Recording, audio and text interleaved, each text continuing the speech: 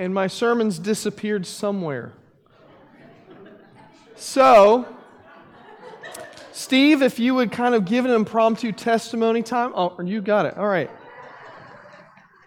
Steve had already preached today, and he thought we didn't need a sermon. I got you. That's awesome. Just a quick announcement. So the 55 plus group, that's for ages 55 and older, are taking a trip in March to Washington, D.C. for the Cherry Blossom Festival. And they need people to sign up. They want to expand it to the entire church. If anybody would like to be a part of this trip, they're going to get a bus, and they're going to have a cost breakdown. But there's a sign-up sheet out there. They need a $100 deposit to go. So they need at least 40 people to go from our church, or if there's not enough folks in our local church, they're going to open it up to other folks to have a cost breakdown.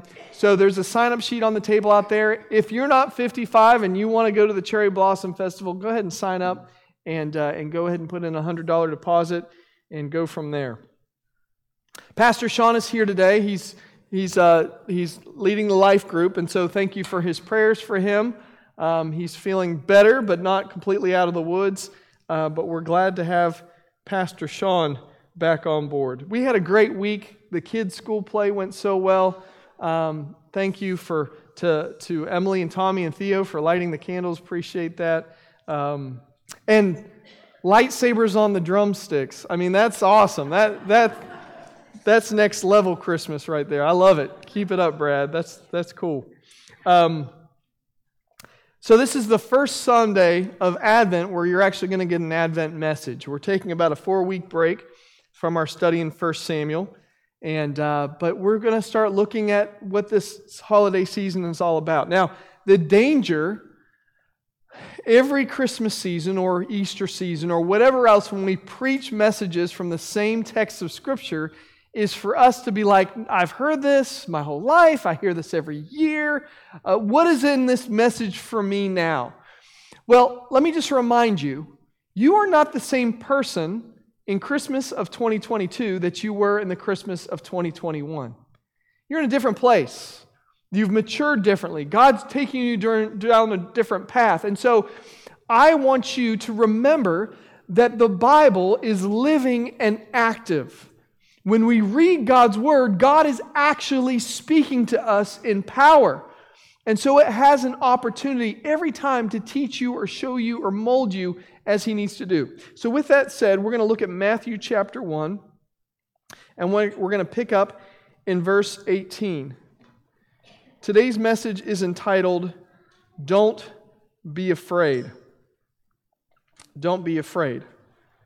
Which is somewhat ironic because typically when somebody tells you not to be something, you end up being that way, right?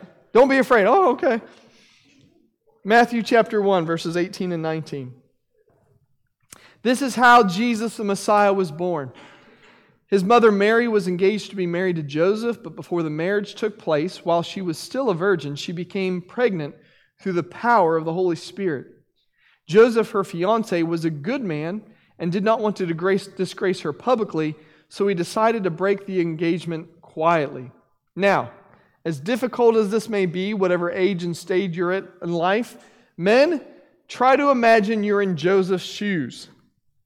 You're engaged to be married to a woman. Now, culturally, it may be a little different. This is most likely an arranged marriage instead of you saying, I want her. There's probably a setup. But to be engaged to a person during this time period would mean that you are already fully dedicated to them in heart and mind. You haven't had the ceremony, you haven't consummated the marriage yet, but you're already still fully committed to each other. But in our culture, it's still the same way. Engagement is still a strong commitment, right? It's saying that you have chosen that person, that they have chosen you, and now you are literally saying, I am off the market. I'm spoken for, I'm on layaway, and so you cannot have me. That's what engagement says. Now imagine this is your heart and attitude. In Jewish culture, as we see even in the New Testament, as Jesus teaches us about in his Father's house are many rooms. If it were not so, he would have told us. We are the bride of Christ. He is the groom. And so in Jewish culture, after this engagement would be set, the groom would go home and add a room onto his father's house. He would build an addition. And so Joseph, in this time period, would be working toward the day when the wedding could happen.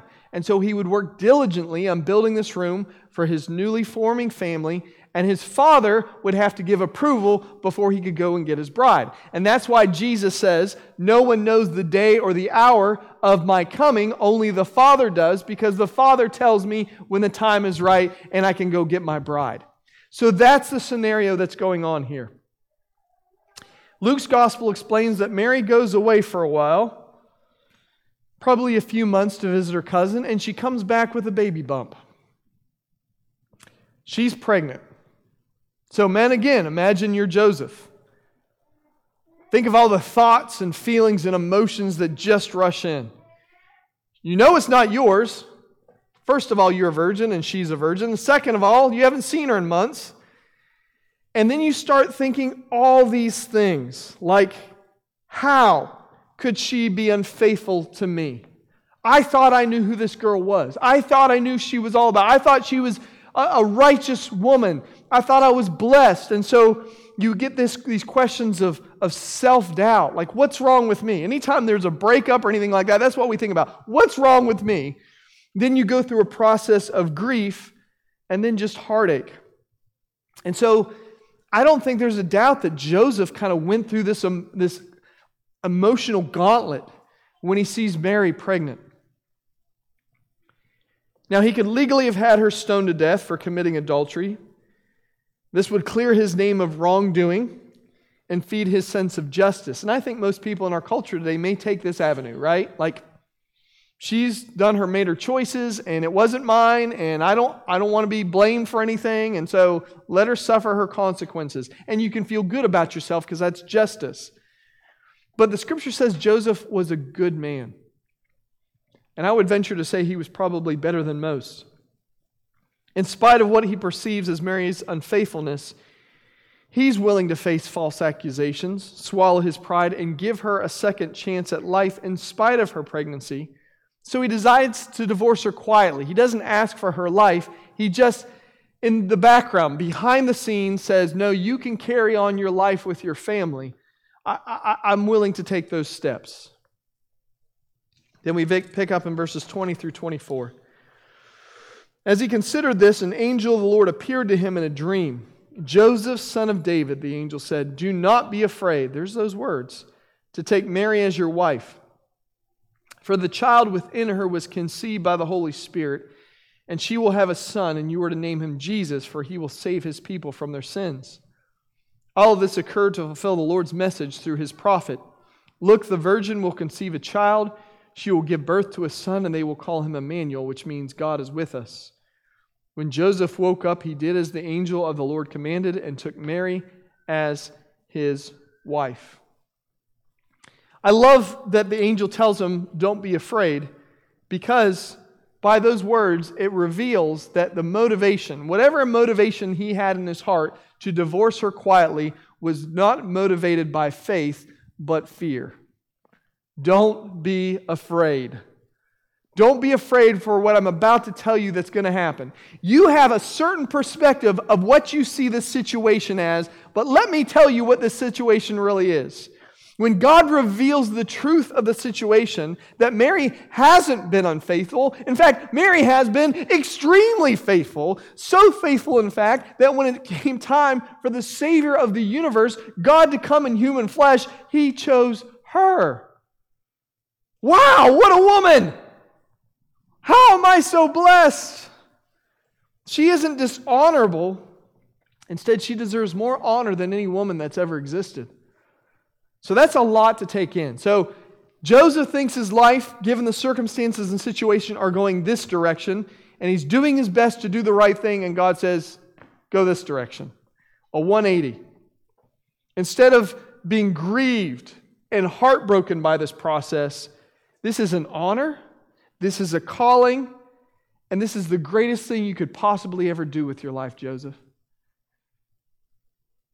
Now, are you going through circumstances and situations, maybe of your own doing, maybe not of your doing, where it looks like,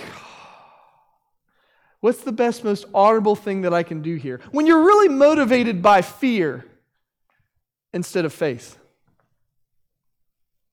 The difference in Joseph's approach to this is that God speaks truth into his life. Are you allowing God to speak truth into your life in the circumstances and situations you find yourself in? Or are you making your best guess? To receive this calling would mean that people would always label him and Mary wrongly. There would always be rumors that they had been unfaithful to their marriage vows, to the marriage vows coming, and had conceived this child before wedlock. There would always be rumors. He has an impression or an idea of what life was supposed to be about and where he was heading. But even the challenges and hardships we face in life get us to believe we're heading in a certain circumstance or situation. And when God speaks to us, he has every right and obligation to lead us in a totally different direction. Other people may not understand it, but God's call for us is always unique and special. Every single person in this room has a call on your life from God. A specifically designed call catered to the way he made you.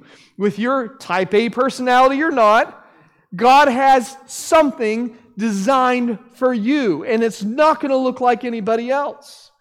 It's going to be unique. And so much of our life is spent with just trying to fit in, right? And not be unique and not be different. But I'm telling you, you are who you are because God made you that way, and you're called to specific purposes according to God's design. So the first challenge and point of this message is this. God said it, so you have to have the faith to believe it. If God says something, whether it makes sense to you or not, whether you like it or not, whether it goes according to your plan or not, you have to have the faith to believe it. Maybe that's why God speaks to Joseph in a dream, because if any other message came to him, he would have disregarded, she's conceived by the Holy Spirit? How do you, that doesn't make sense, but he believes it. Don't forget that Mary and Joseph had free will choices here. It is a scary proposition, which is why the angel said, don't be afraid. Joseph didn't wake up and disregard the dream. That's what I love about this guy. He doesn't go and say, man, I ate too much pasta last night. I stayed up way too late watching that horror movie and it messed with my mind. Imagine Mary being pregnant. No. He didn't rationalize it away so he could do what he really wanted to do. Sometimes we over-spiritualize things, guys. We do. And we claim that it's God's will, but it's really our will. And we've looked for all these signs everywhere else and not gone directly to God's Word. The challenge, though, wasn't an obstacle to his happiness. It was an opportunity to be part of the greatest love story of all time. So whatever's in front of you, that's an obstacle or a challenge, don't believe it. If God is writing your story, you get a chance to be part of the greatest love story of all time as well. Well, let's look at Mary's reaction from Luke chapter 1. We're going to look at verses 26 through 34. In the 6th month of Elizabeth's pregnancy, God sent the angel Gabriel to Nazareth, a village in Galilee, to a virgin named Mary. She was engaged to be married to a man named Joseph, a descendant of King David. Gabriel appeared to her and said, "Greetings, favored woman, the Lord is with you." Confused and disturbed, Mary tried to think what the angel could mean. Don't be afraid, Mary. Isn't it ironic that the phrase used for both of them very early on in the talk is both don't be afraid? Doesn't God know that we have a problem with fear? Especially when He's about to move. Especially when He's going to take us in a new direction. Isn't fear our enemy? I don't like where I'm at, but at least I'm more comfortable here than where you want to take me. We don't like change. For you have found favor with God. You will conceive and give birth to a son, and you will name him Jesus. He will be very great and will be called the Son of the Most High. The Lord God will give him the throne of his ancestor David, and he will reign over Israel forever. His kingdom will never end." Mary asked the angel, "But how can this happen? I am a virgin." The second point that I want to make this morning is a point that you've heard over and over and over again over the last couple months, but it fits. Don't decry small beginnings. Don't decry small beginnings. So women, now it's your turn. Let's step into the shoes of Mary as best you can.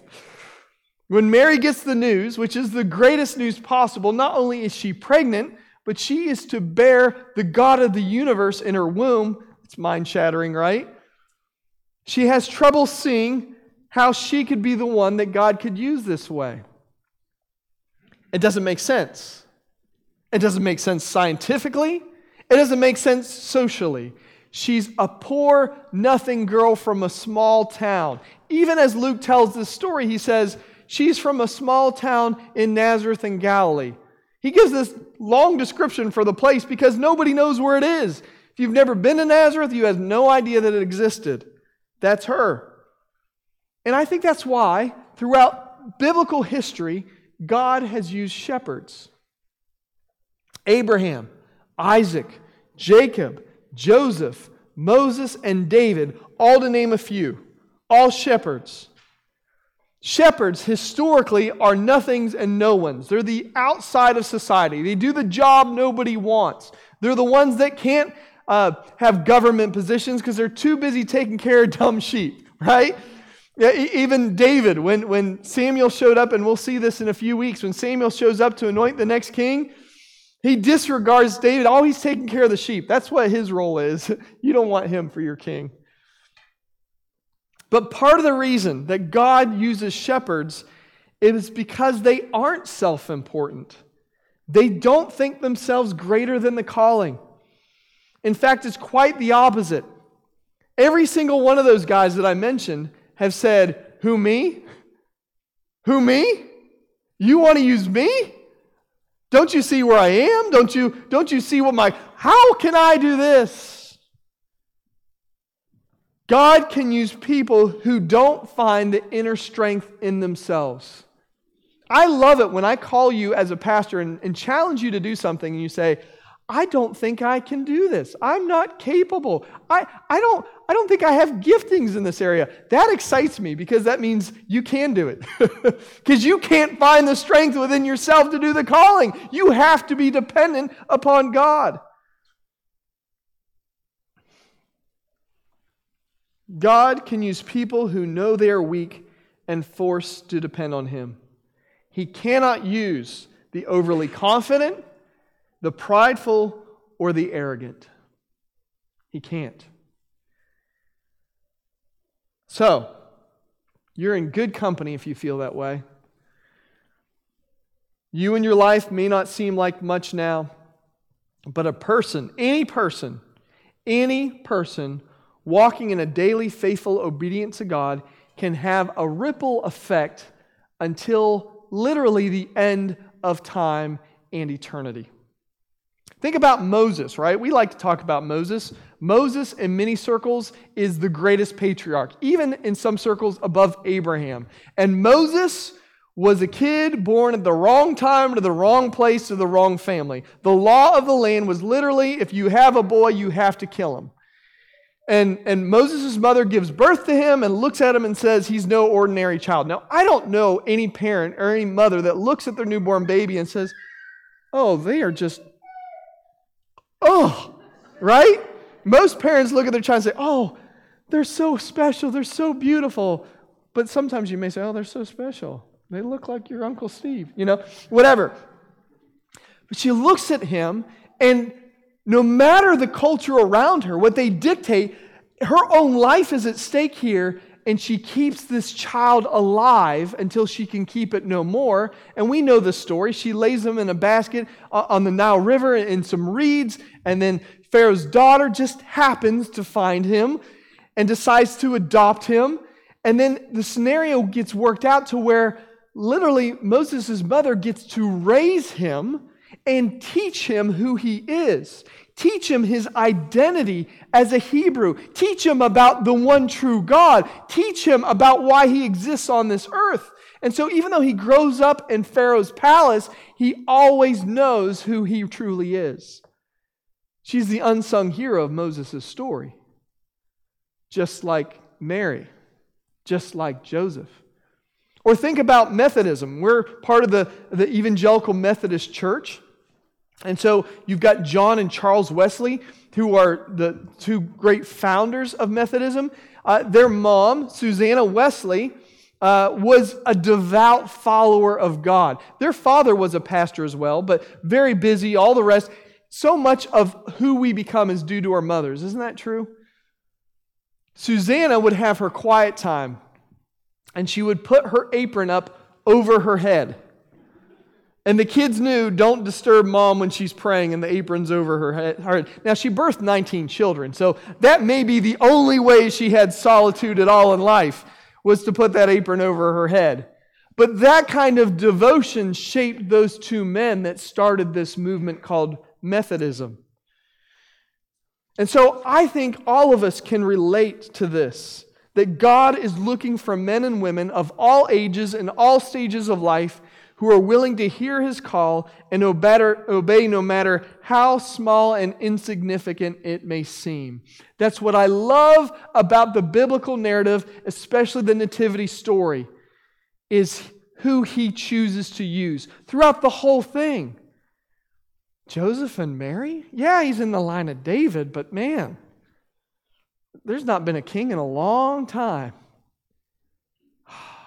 Breathes life into us. A few years back, Pastor Sean and I had the opportunity and blessing to go to Israel.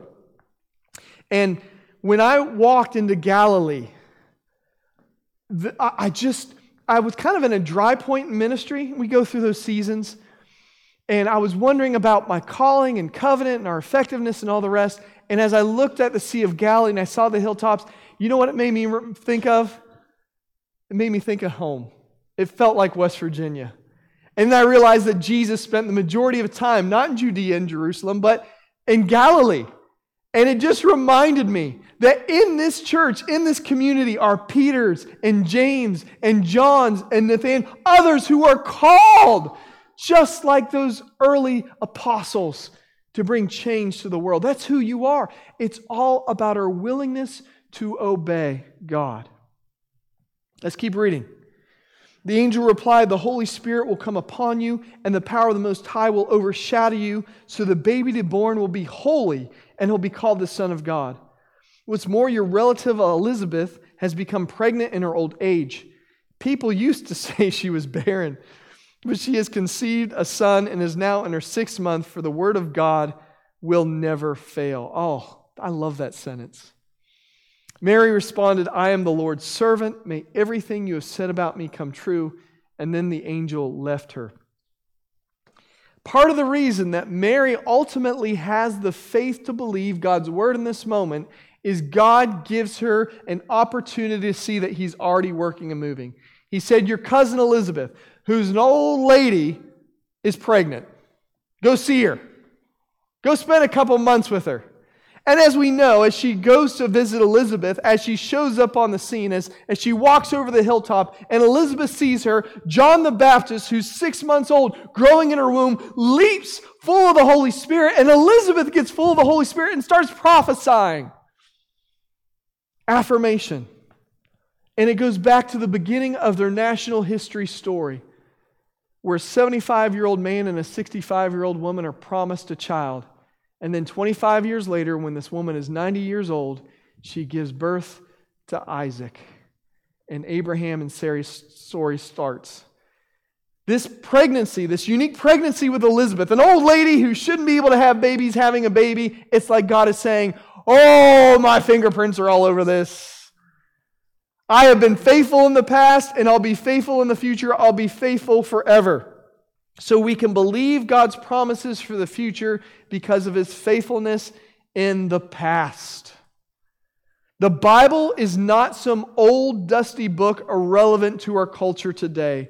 It is the evidence of the truth of God's love and faithfulness throughout human history. And if God is the same yesterday, today, and forever, and if He doesn't change, we are clearly the unwritten chapters of the greatest love story of all time.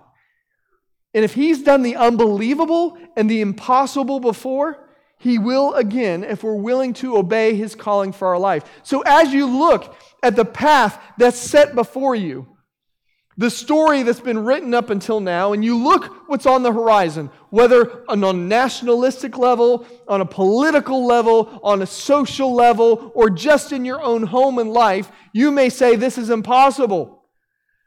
And you may be starting to write your own chapters here. And you're writing how you think your life is supposed to go given the circumstances and situation you find yourself in, and God says, give me those pages. You wrote in my book. Can you keep my pages, God? I mean, my spelling isn't great. Can you work on the grammar a little bit? We just keep my story. He says, nope. Let me rip them out. There's plenty of pages left. And give me the pen. But I don't know. I can't trust you. Give me the pen. You don't believe how good a story writer I am?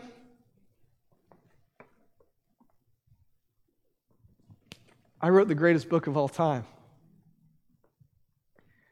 I took nobodies and nothings just like you, who were facing critical situations just like you. And I used them to change the world. Will you let me do that through you? Will you let me?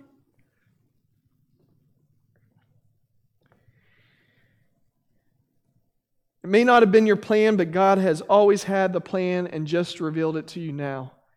Your response needs to be like Mary's, I am the Lord's servant. May everything you have said about me come true. I think that's the hardest part of this story for Mary and Joseph. And I think it's the hardest part for us, is releasing the dream of what our life was supposed to be like before God changes our plans. Always the hardest thing. I mean, we start dreaming as little kids. Hey, Billy, what do you want to be when you grow up? What do you want to do? Hey, Caleb, what college are you going to go to? What are you going to major in? Who are you going to marry? And we come up with all these dreams and all these ideas and all these plans. And we look at all these things and we make our best guess. And we invest ourselves and our time and our money. And then God says, this way. Let me rip out that page, that paragraph you started. I've got my own whiteout. It's the blood of Jesus that can cover over everything. I could rewrite your story. Kristen's not here, but I love to use The Hobbit when Kristen Rexer is here, or The Lord of the Rings. The Hobbit, one of my favorite books and stories of all time. Speaking of stories, I'm a movie guy. I love movies. And I love movies that have sequels. And the thing about movies and sequels is usually it's a couple years or something before the next movie comes out. And what I do is I make up a story that is a continuation of the story in my own mind. I'm saying if I were to write the next chapter of this movie, this is how I would do it. And then the sequel comes out and it's nothing like my story and it's awful. And I think, man, it would have been so much better if you would have just let me write this story, right? I get so frustrated about that at times. But listen, God writes the best sequels. He does. The Hobbit, when the movies came out, they turned a simple story into multiple movies. And I'm not saying they're bad. But I think one of the beauties of the story of The Hobbit is it's so simple. It's not grandiose like the Lord of the Rings trilogy that follows.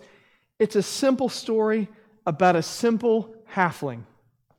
You've got Frodo, who's a hobbit, or Bilbo, who's a hobbit. And so Bilbo lives in Hobbiton. And in that culture, the goal of life is comfort. They love their small little community. Bilbo lives in a hobbit hole. It sounds awful, but it's not dank and dreary. It's really nice and furniture, and he's inherited the family property and legacy. He's right at the prime of his life, and so he looks forward to having just a relaxing life the rest of his days. In fact, it's looked down on the community to have adventures. And so he's all set. His plan for his life is working exactly as it should until Gandalf the wizard knocks on his door. And then it's followed by a bunch of dwarves who want to hire him as a burglar. He's never stolen anything before in his life. And at the end of the journey is a dragon and a treasure. And so he's stuck. Do I live my common, simple life, my plan, my way, or do I take this invitation that may cost me my life and I may never come back from it, from these individuals that believe in me and tell me I can be something more? In order to receive the calling, he had to let go of the dream that was his old life. And it would have been a terrible book. I would have never read The Hobbit if he would have told him no. But he chose to go on the adventure. And as we know the story, and I'm not going to ruin it for the people that have never read the books. By the way, read the books before the movies, please. Books are always better. Clarissa's like, amen. There you go. Because of the choices he made, because he stepped out of his comfort, because he was enabling himself to be stretched, in the next generation, his nephew goes on the greatest journey in that land of all time and changes the destiny of Middle-earth forever. But it all had to start with a simple hobbit breaking from the pattern of his culture, receiving an invitation and going on an adventure that was planned out for him to be a world changer. So I'm not saying that you guys will all end up being missionaries to Hungary or China or India. I'm not saying all you guys will stand before theaters of thousands of people. I'm not saying all of you will save 100 people, each individually. I'm not saying that. What I'm saying is, if you're faithful to God's specific calling for your life, your ripple effect will reach generations that will have an impact on eternity. Maybe the one person you bring to Christ may bring thousands to Christ, but you have to be obedient to reach the one first. Doesn't that change your perspective? Doesn't that bring life to you? Mary and Joseph's calling was unique. It's impossible to repeat. I'm so glad their calling was just for them. But thankfully, we're all faced with our own calling, God's unique calling. So what calling has He dropped in your lap that threatens your dreams and plan for your life, but can have a ripple effect for generations? Now again, let me stress this. Your calling is not that. We hear calling, that's what we think of. Your calling is a daily walk of obedience. And the great things happen as you follow Jesus daily. Think of the disciples in the Gospels. Did they wake up every morning and say, hey, let's go feed 4,000 people? Hey, Jesus, this would be a good day for you to walk on water. Jesus, let's go and heal this blind person. No. They didn't have any idea what the day was going to bring. All they knew was they had left their old life and were dedicated to following Jesus, and wherever He said, they went. And whatever He called them to do, they did. And the world was changed. Isn't that great? That excites me.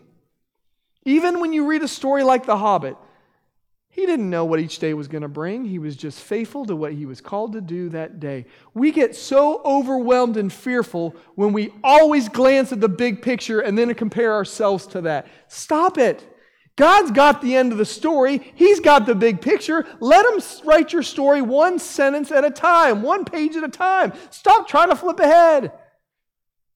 The beauty of eternity is every moment in eternity, somebody else crosses the finish line, and we get to see more of how our story impacted other people. Other people. Makes me think of my mom, who helped start Covenant Christian School. Every kid that's gone through this school will one day cross that finish line and thank her for helping to start this school. She didn't know what it would become. She didn't know how long it would last.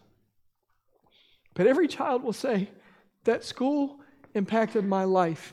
And because you were faithful to what God called you to, this teacher impacted my life. And this headmaster affected my life. And this custodian impacted my life. And these became my friends. And this became my core. And this became my church. Don't you see?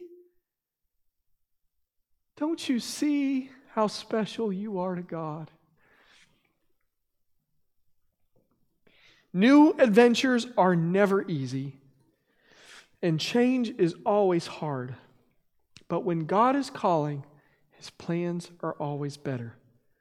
So let me repeat the 4 things. Have the faith to believe God's call. Don't decry your small beginnings. Believe God's promises because His faithfulness has been in the past. And release your plan and dreams to embrace God's new calling for your life that will have, that's a fact, will have a ripple effect for generations. Jesus, I thank you that you came in such a way that there is no one on earth that cannot identify with you. You came weak, you came dependent, you came lowly. You faced every adversity, every challenge, every temptation, and yet you were perfect without sin. And you don't condemn us in spite of all the terrible, awful, negative things you experienced. You still went to a cross and died our death so we don't have to, in order to give us a promise of new life. In spite of every sin and shortcoming and bad choice we've made, you still look at us and say, I want to marry you. I still choose you. Will you be my bride? Jesus, that truth makes me want to shout. That truth makes me want to run down the streets and proclaim your love to everyone. And so today, Lord, as we come to you, a bunch of ordinary people just like Mary and Joseph, who have received calls for you, unique calls for our life, let us be willing to release our pre-written pages that don't match up with your story. Help us to forgive ourselves for the mess-ups and screw-ups and just simply hand you the pen every morning, every day, and let you write our story. And God, let future generations be impacted by us. Let souls be saved by us. Raise up new Moseses, new John and Charles Wesleys, Lord. New Billy Grahams. New people, Lord Jesus, that'll stand in the gap. There are mothers in here, women in here, men in here, fathers in here, grandfathers, Lord God, that their story is not written. You are not done with them. So help them to release the pen again and allow you to do the amazing and impossible for generations. In your name we pray. Amen. I invite you to come and respond as God leads you. Just experience His love and power in this moment.